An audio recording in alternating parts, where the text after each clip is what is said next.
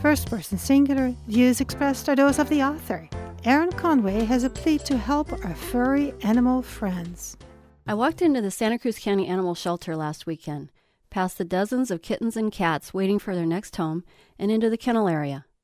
As a volunteer for the shelter, it's heartbreaking to walk past kennels full of dogs, watching expectantly to see if I'll stop outside their gate, excited for the chance to go for a walk or have some playtime.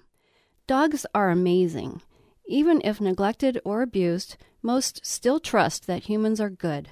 They still want that human touch and attention. During the time that I've been a shelter volunteer, I've encountered many wonderful dogs that would be great companions. And then there are the puppies. Litter after litter of just adorable puppies continue to come in, even though only 1 out of 9 will end up in a forever home. As a society, we have let them all down.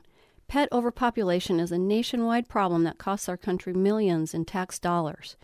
Every year, 5 to 6 million animals are euthanized because there aren't enough homes for all of them. Fortunately, it's an easy problem to solve. February is National Spay-Neuter Month, and there are a number of free or low-cost programs out there for people to take advantage of. Do the right thing and be a part of the solution to the pet overpopulation crisis.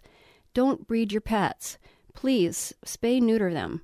And look to your local shelters and rescue organizations for your next lifetime friend. Erin Conway volunteered with the Santa Cruz Animal Services. If you would like to share your opinion or stories, send 240 words to firstpersonsingular@ksqd.org. This program was produced by Guy Lanier and Mathilde Rand.